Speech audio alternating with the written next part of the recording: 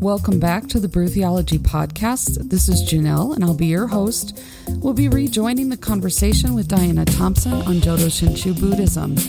In the room with us are Ryan, Ray, and myself. As we're having this conversation, if you're enjoying what you hear, please make sure to share us on social media and review us wherever you download your podcast. We would also love for you to find out more about Brew Theology. You can visit brewtheology.org.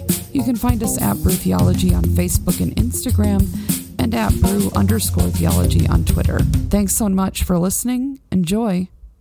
And you wanted to return to a heap. A heap of...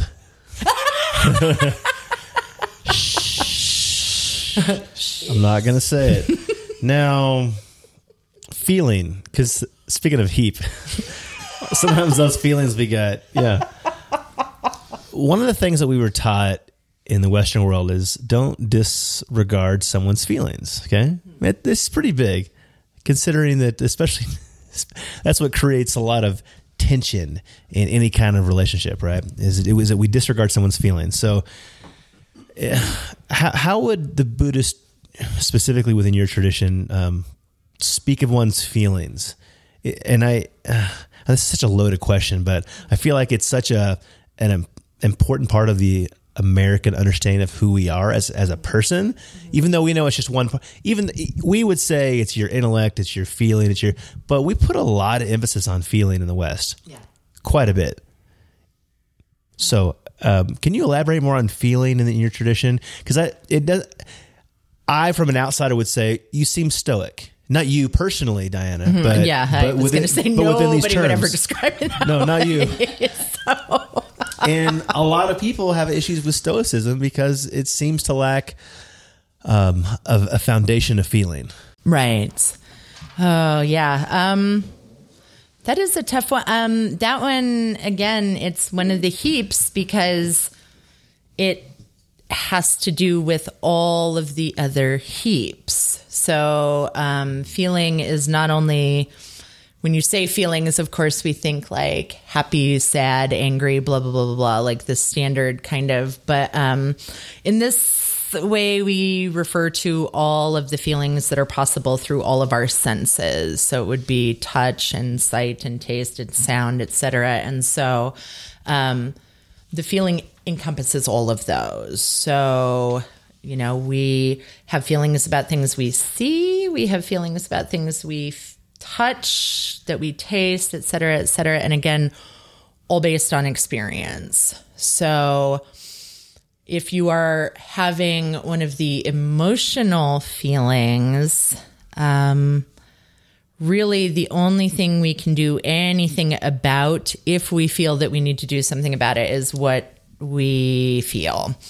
So we can't control the feelings of others. So even within that little reading we do with our Dharma school kids, the Golden Chain, there is a bit in it that specifically says that like you can, you can't control the feelings of others, only yourself. And so the idea behind that being like, just remember that you don't know the experience of the other person that you're dealing with right now. So you may go in with good intentions and say a thing that actually hurts their feelings, or, you know, like in general doesn't go over as well as you thought it did. And so say they get angry at you for saying or doing that thing.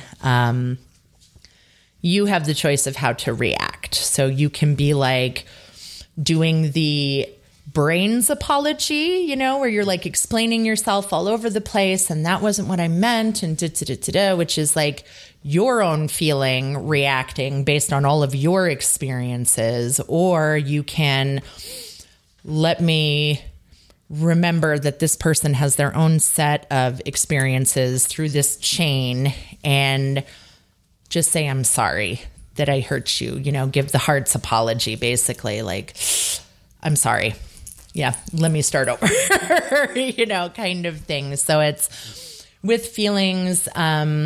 So we have control over them, but not in the sense that we can control them, if that makes any sense. So, you know, if you get angry unreasonably, and I can't remember, Ray, if we were saying this before we started podcasting or whatever, but just the idea that our reactions to are based on our experience. So I'm sure we've all been in situations where we got like, kind of on the side that we're not crazy about, where we get extremely angry at something and even we aren't 100% sure why we reacted in that extreme. So maybe that's a chance for us to kind of look at that and take a beat later and be like, okay, where was that coming from? Or, if we see like, I don't know, I've had experiences where I'll be watching TV and a commercial comes on that makes me start crying. And it's the stupidest thing in general that I've ever seen. But I'm like, for some reason that touched a heartstring. And, so it's like, again, we have no feeling about feelings either, because all of those are individually based. And, so what do you do? Like Janelle might get angry at something that I just completely don't understand because I don't have a similar set of experiences. So I may think, oh my gosh, Janelle is angry and that was a bad thing and she way overreacted, but that's because I don't have Janelle's experiences. So it's perfectly reasonable for her to get angry at a thing if she has had experiences that cause that, So again, like we don't even have feelings about feelings because it's like, sometimes you get angry because you do, and sometimes you're happy because you do, but then it folds back into the idea of those heaps that they're completely impermanent. You can change them, you can do something about them, but you don't judge them at all because they just are what they are. So. See, and that is almost in the same, like, what's that like?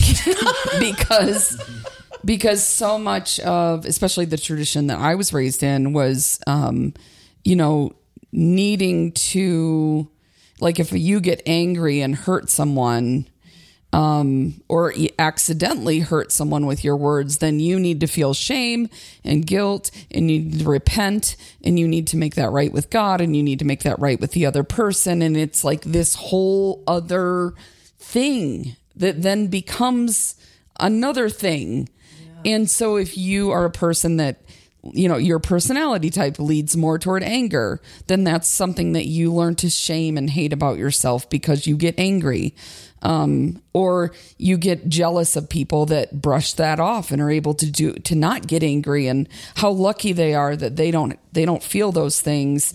And then you feel guilty about that because then you're being jealous. And like, there's just so much baggage wrapped up in this, in the way that we respond to things, and no understanding of, like, at least growing up, of like the biology behind it, hormones and chemistry and all those kinds of things that can affect feelings, or recognizing that they're also normal and they sometimes just happen.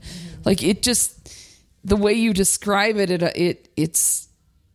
it's detached. And I actually have had a Buddhist friend say to me, like, you need to be like, work on non-attachment because I don't, it's out of their care for me of like, I don't want this to overtake you. Right. Yeah. Because you get so worked up about it. And I don't understand what they're saying when they say that, because I don't know any other way. Like, if I'm passionate about something and it's not working, anger will rise up in me, and I don't know any other way to deal with that than my story. And like, okay, then I examine this feeling, and is this wrong? Is this right? Is this bad? Is this good? Why is this happening? And it would be much easier to say, okay, I'm angry. Yeah. Now what do I do with that? And use that to move forward. Right. Because, I mean, even just using examples of like all of our civil rights movements, and that's righteous anger. Right. They were drawn out of anger, and people use that anger to help other people. And that's why it's like, anger is pretty solid sometimes because it can be a motivator. And if that's what you need in that moment, fantastic. But yeah, it's the attachment thing. It's just, if you hold on to a certain mode of it, then it will drag you down. Right. And that's why we're like, whoa. is this going to move you forward or is it going to stagnate you? And that's what we kind of like, maybe look at that bit. It also sounds like you kind of in the way your theology is functioning, you almost have an awareness of trauma and oh yes, wounds and things that happen to us that are beyond our control, and that we need to be sensitive about that with other people in a way that's like a given, not right. Where like I don't know if Ryan experienced this or you did, but like it was not okay to really talk about counseling or psychology during the decades that I was growing up. My parents weren't like that, but the church definitely was scared shitless of like going to therapy. And so like any sort of knowledge about trauma or abuse or what that does to you, like we just weren't allowed to learn it or process it. And it almost sounds like you're teaching your kids an awareness of that from the very beginning, that you are not the other person. You don't know what they've been through, and you need to be sensitive to that. And that to me that's amazing. Yeah. Yeah. And that, I mean, obviously there's subtleties to that because, there are a lot of cultural differences with that too. And I think my tradition coming out of Japan, one of the things we're working on most currently, so my organization has been here from Japan for about a little over 100 years now. And we have ministers who come from Japan as well as American-born ministers. And I think one of the things that is the most difficult to impart is that from the American ministers to the Japanese ministers, that people will come to you looking for counseling. Oh. And culturally, for them, it's a bit shocking that anybody would like, actually, your sort of duty is to your family, and family business needs to stay within the family. The flip side of that, though, is that there are a lot of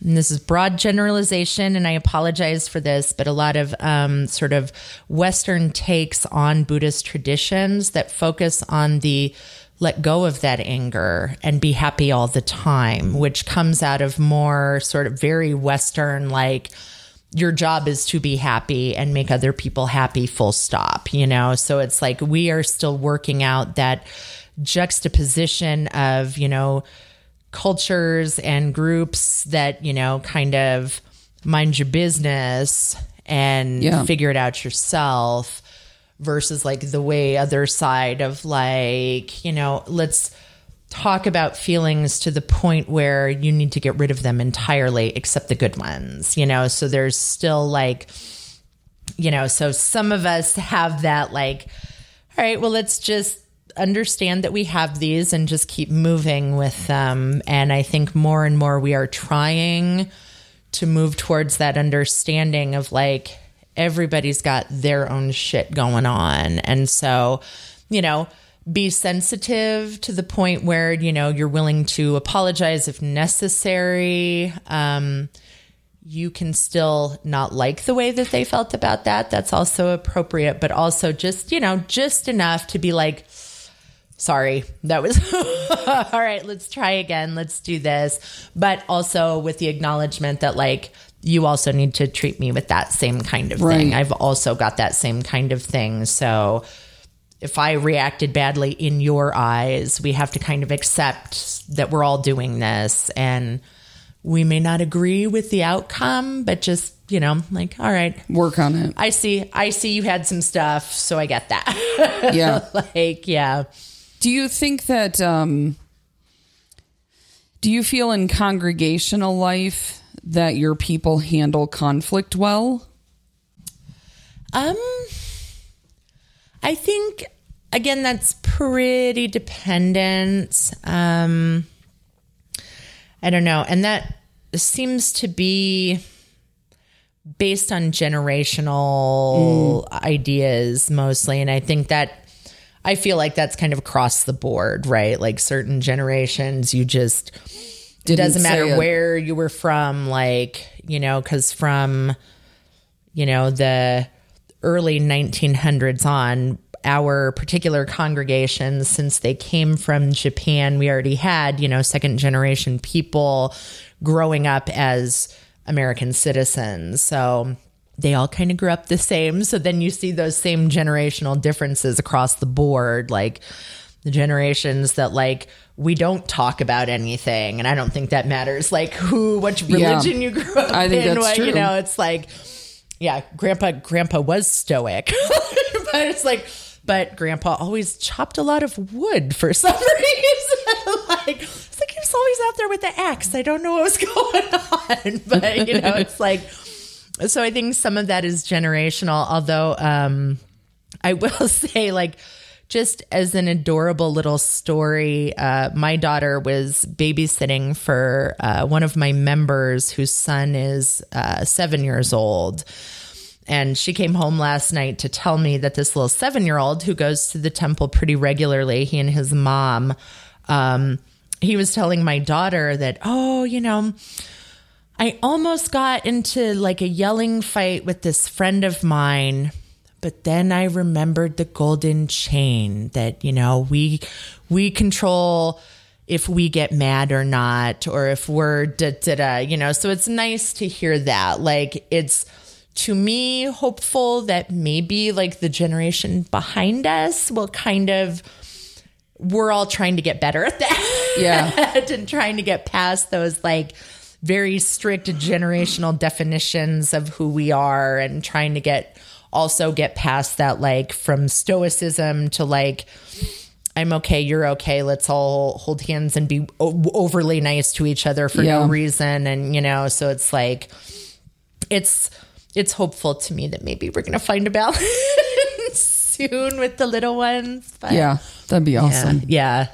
Hey, Janelle, so you mentioned a little while ago that there are a couple approaches, right, that we can take to, for example, maybe analyzing to a greater degree why I'm in a particular mental, emotional state, right? So we were talking about anger. And so, or even the value or the usefulness of really not analyzing it too much and just saying, okay, well, where do I go from here, right? What am I going to do about that? And I think both of those are good approaches to it. I know for me, from experience, that trying to analyze it for me, if whether I'm in a state of annoyance all the way through anger and rage, in trying to understand why and what led to that, whether it was from whether it began from a source outside of myself and then processed within myself and finally came back out as that particular emotion, right? And acting out of it. It helps me because it gives me an opportunity to see what my part is in it, Yeah. And I know, and I think that's intuitive, right? We all know that to a degree.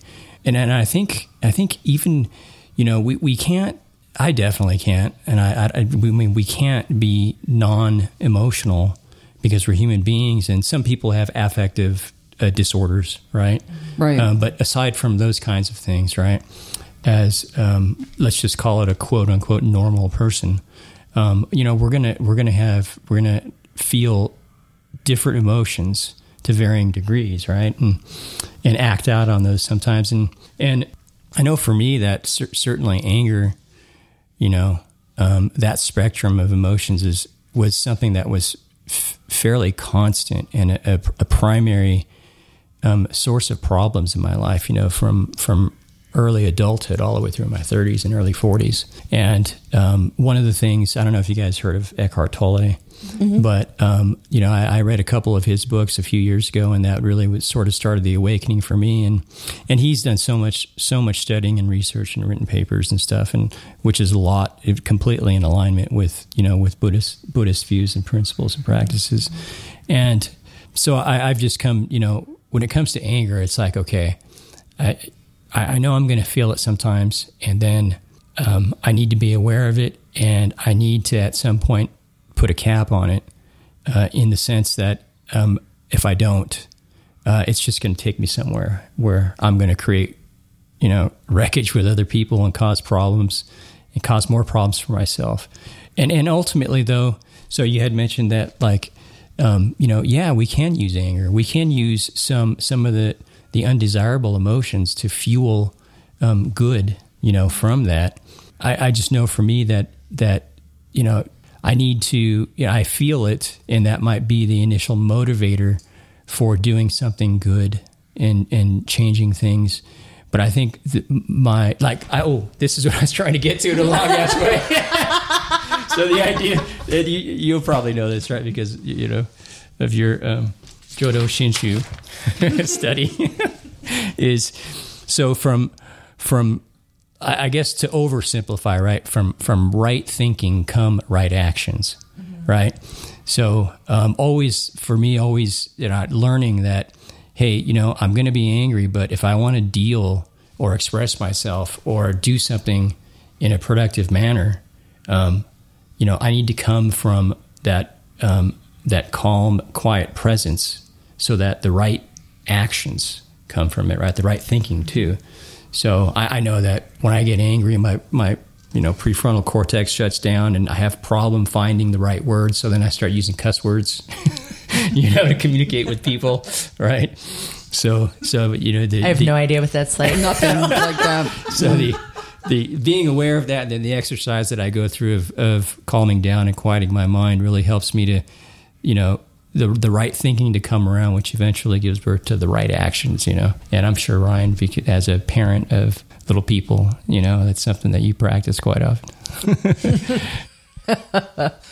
Yeah. And again, because I agree, but then I'm going to be that Buddhist asshole and ask you what is right, because we have question about that too. It's like, yeah. What we think is right in that specific situation, and hopefully.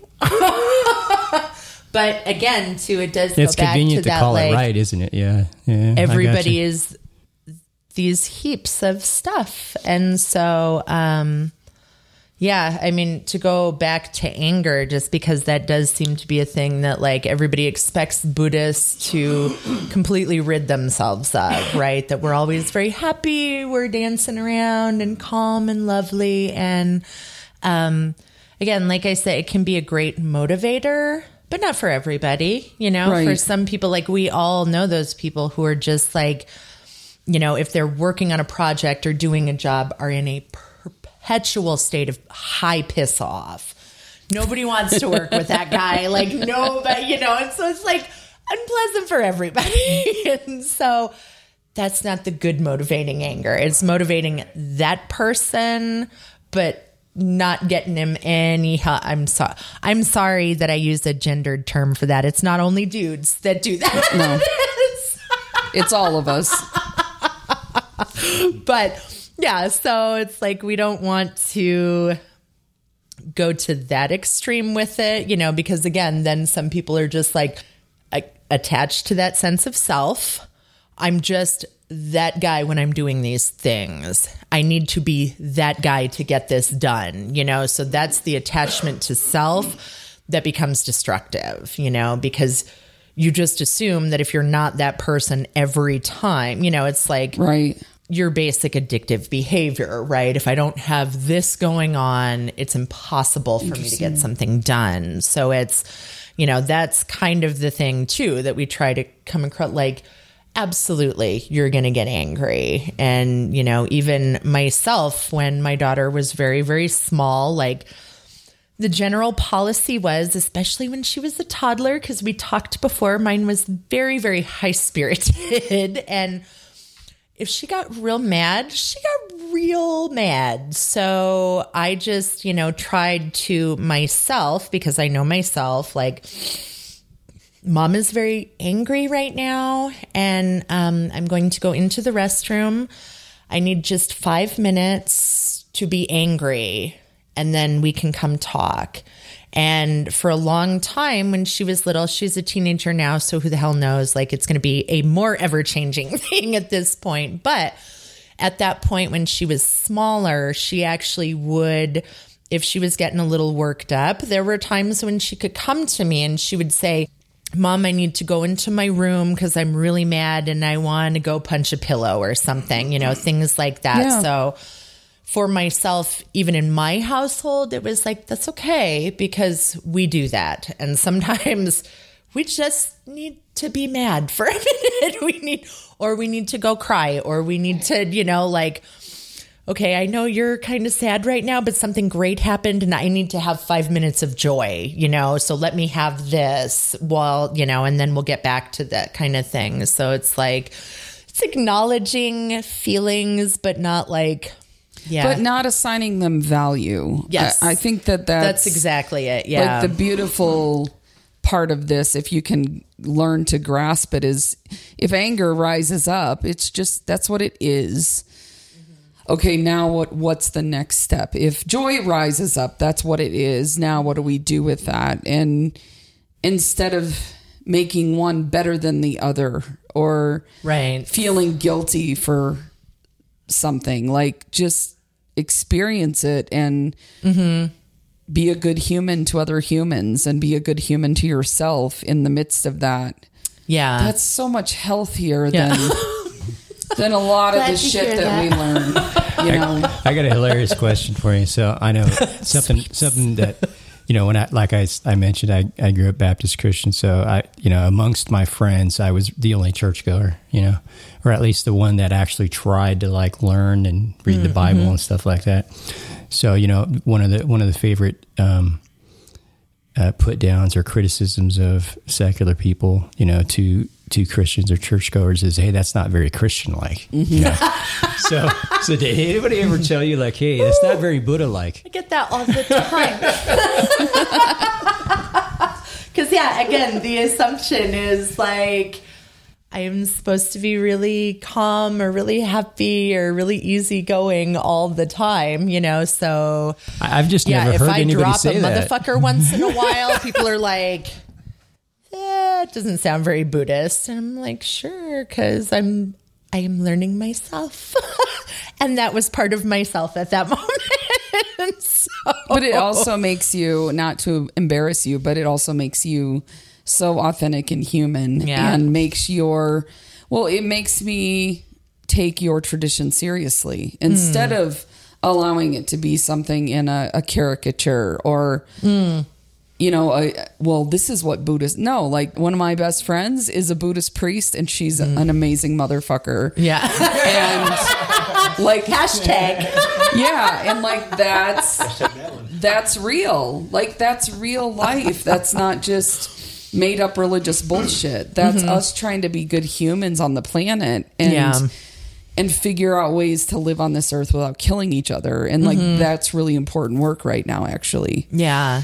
So I really love the way that you carry this self and your heaps through the world, because you show us like what it means to be a whole person. And that's not something, honestly, that Christianity is very fucking good at. Yeah.